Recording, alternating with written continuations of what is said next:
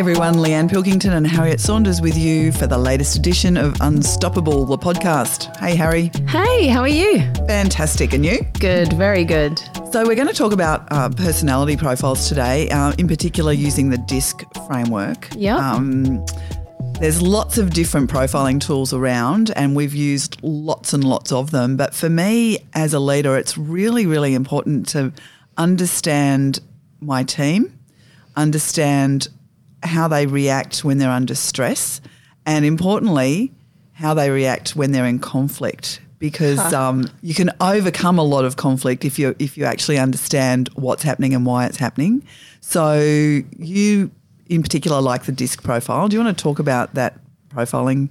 Yeah, I do like DISC. The reason I like DISC is it's simple, it's relevant, and is a really good way of, I guess, summarizing why some people just get along and others rub each other up the wrong way with no intention of doing so. Yep. And that was a real light bulb moment for me. I remember the first time I was DISC profiled and my team were DISC profiled at the same time. And I wasn't the leader at the time, but I just looked at this person and I thought, oh my gosh, this just explains so much. Why every time I speak, I frustrate you, and every time you speak, you frustrate me, and neither of us have the intention of doing so.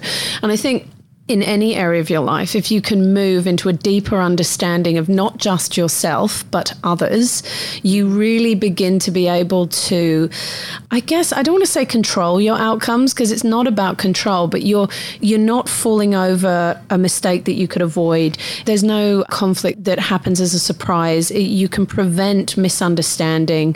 It's just such a great tool to have in your toolkit.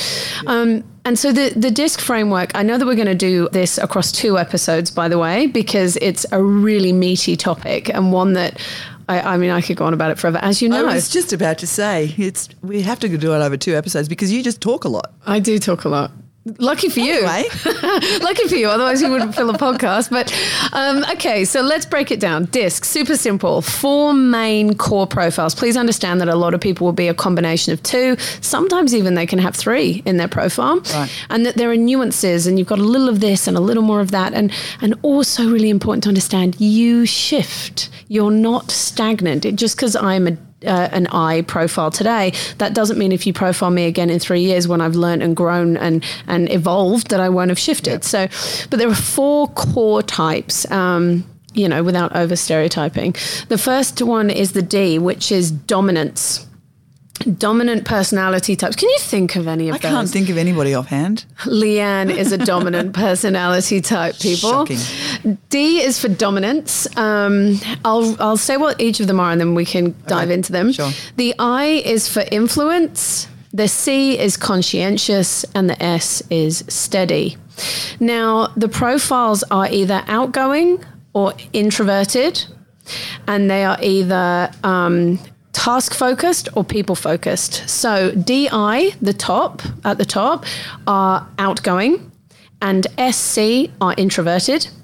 And so if we just look at a typical real estate business, your property managers, what are they likely to be? They're likely to be of the introverted, but also the task focus. So DI are outgoing, SC are introverted, and then by contrast, DC are task driven, right, and IS are people focused. Okay. So what you often find in PMs is they're a combination of the C and the S. So they're kind of introverted, task and people. Okay, and salespeople? They're like us, they're DIs. So they're outgoing, people focused, and what we often find is they're predominantly I personality types, which is that's actually my personality type. And you have to work on your task focused skill set because otherwise you just leave that classic trail of destruction in your wake. Yeah, but just thinking about that gives you so much insight into why PMs and the sales departments quite often don't really relate well. Yeah, and I think if we break them down, so let's break them down a little, and then what we can do is we can sort of, I guess, come to the really quick realization of why miscommunication happens and frustrations happen, particularly when under pressure. Yep. So the dominant personality type, and this is slightly awkward because I'm literally going to describe you, including your limitations and weaknesses publicly on a podcast. Rude. And you're my boss, so that's a little awkward. So with a dominant personality type, their priorities are getting immediate results.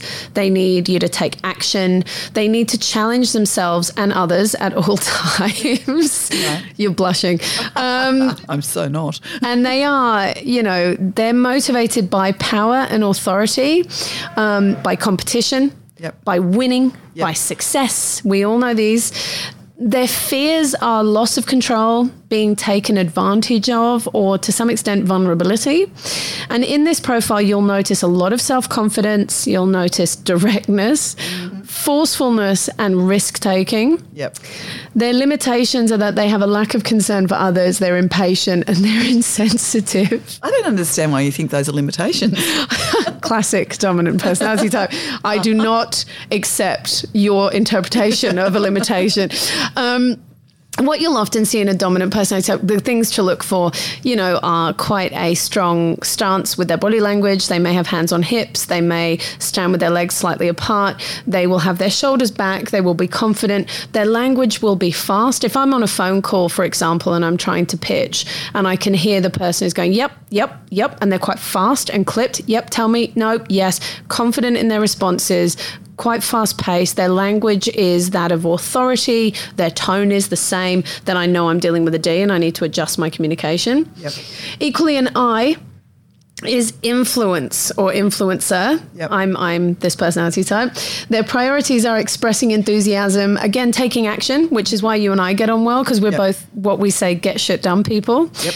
They're very encouraging and very collaborative, which is a good part of the profile. They're motivated by social recognition. There's nothing like an award or a gold star for an influencer. I'll bear that in mind. Group activities and friendly relationships are also really motivational for this personality profile. Their fears are social rejection, disapproval, loss of influence, or God forbid, being ignored. Oh my God, no. You will notice that they are charming, they're enthusiastic, they're sociable, they're optimistic, they're very talkative.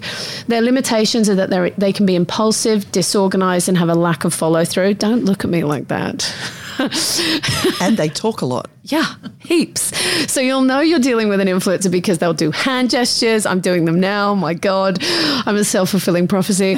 They will be descriptive in their language. Their stance will be kind of warm and open. They'll often, I don't adhere to this because I don't do it, but even the way they're dressed, you can tell that they're outgoing, they're gregarious, and they're not... They get stuff done at pace, but they're very enthusiastic and motivational. And they do often sit in either salespeople, trainers, coaches, things like that. Mm-hmm. And so that's what you can look for in them. Now, let's move on to C. These are the opposite to me. So to me, I call these the aliens, but they're not. They're actually conscientious people. The conscientious person is obviously, if you look at the profile, they are introverted, task-focused. I don't want to say accountant, but we're all thinking it, right? Their priorities are ensuring accuracy, maintaining stability, and challenging assumptions.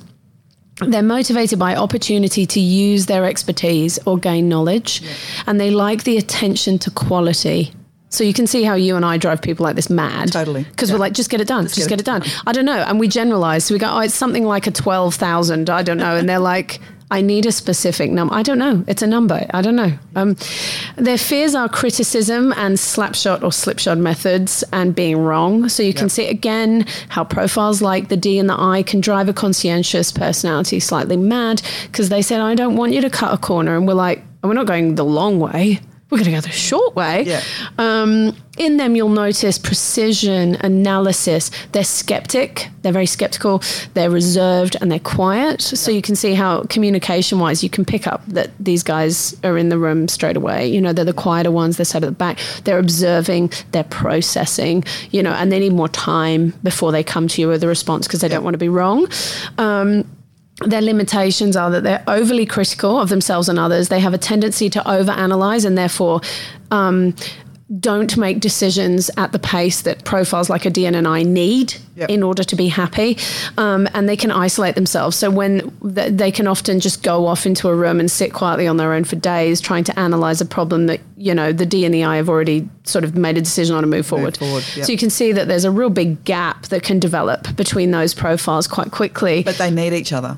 That's the thing, right? Absolutely. If you and I didn't have the conscientious person in our team, I don't actually know what would happen. I don't know. We'd get a lot done, but it would all be like... Well, none of our franchise agreements would be legal, probably. We'd be like, I don't know, it's a number. Just get it out. Just get it signed. No, we absolutely... The thing is that each profile needs one another, absolutely, because you can't have a business full of introverted task people, nor can you have a business full of extroverted, dominant alpha types. No. You need the balance. But, you know, I think the thing that we explore with DISC is that you need all of them, but they won't get along unless they know how to. And you can't know how to without appreciating the different profiles. No, well, you and I were doing one of these workshops out in one of our offices, and we knew that one of the team members was feeling bullied, in fact. And when we did the profile, everybody else in the business were a D and this person was an S, and so they were the only S. Yeah, they were the only S, and just putting people into their sort of each corners of the room, it was just a really powerful moment. Everybody just went, oh, okay. And everybody said, oh, you feel bullied just by us existing. Yeah. Got it. Yeah. And the other person said, oh, you're not bullying me on purpose. No. And it was like this wow moment where they realized that every single thing that they were falling apart over was unintentional, but that once they understood it, they could intentionally correct it. Exactly. And so you've mentioned the S profile, which is the last profile that we're going to cover before the end of this episode. And then we're going to do another one on how to manage conflict and relationships with these types. Yep. So the S is the steady profile. Now, the steady profile, they are an introverted people person, right? So they're not particularly outgoing and extroverted, but they're all about the relationship and not the task. Their priorities are giving support and maintaining stability. They love collaboration.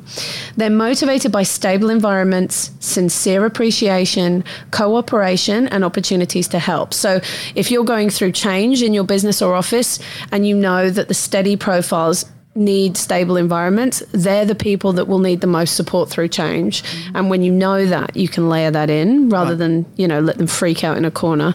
Their fears are loss of stability, change, loss of harmony, and offending others. So any time when you're seeing that in the team environment, you need to know that your steady profiles are going to need you to go and hold their hand. Even though as a dominant type, that's the last thing you want to do. Yeah. If we can bridge that gap, you're going to be able to help them through it without discord.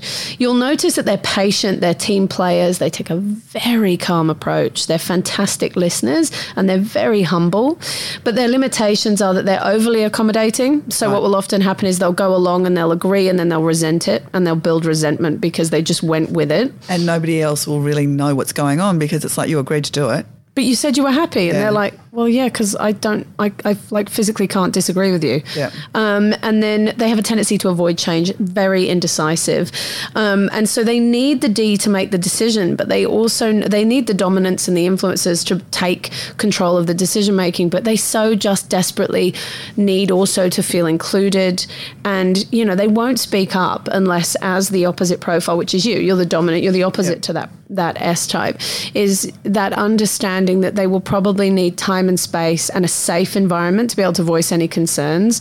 Otherwise, as I said, they go quiet, they resist, they resent, Yep, sure do. Yeah, so I think the interesting thing about DISC is that you can really quickly see how opposite profiles don't get along. Yep.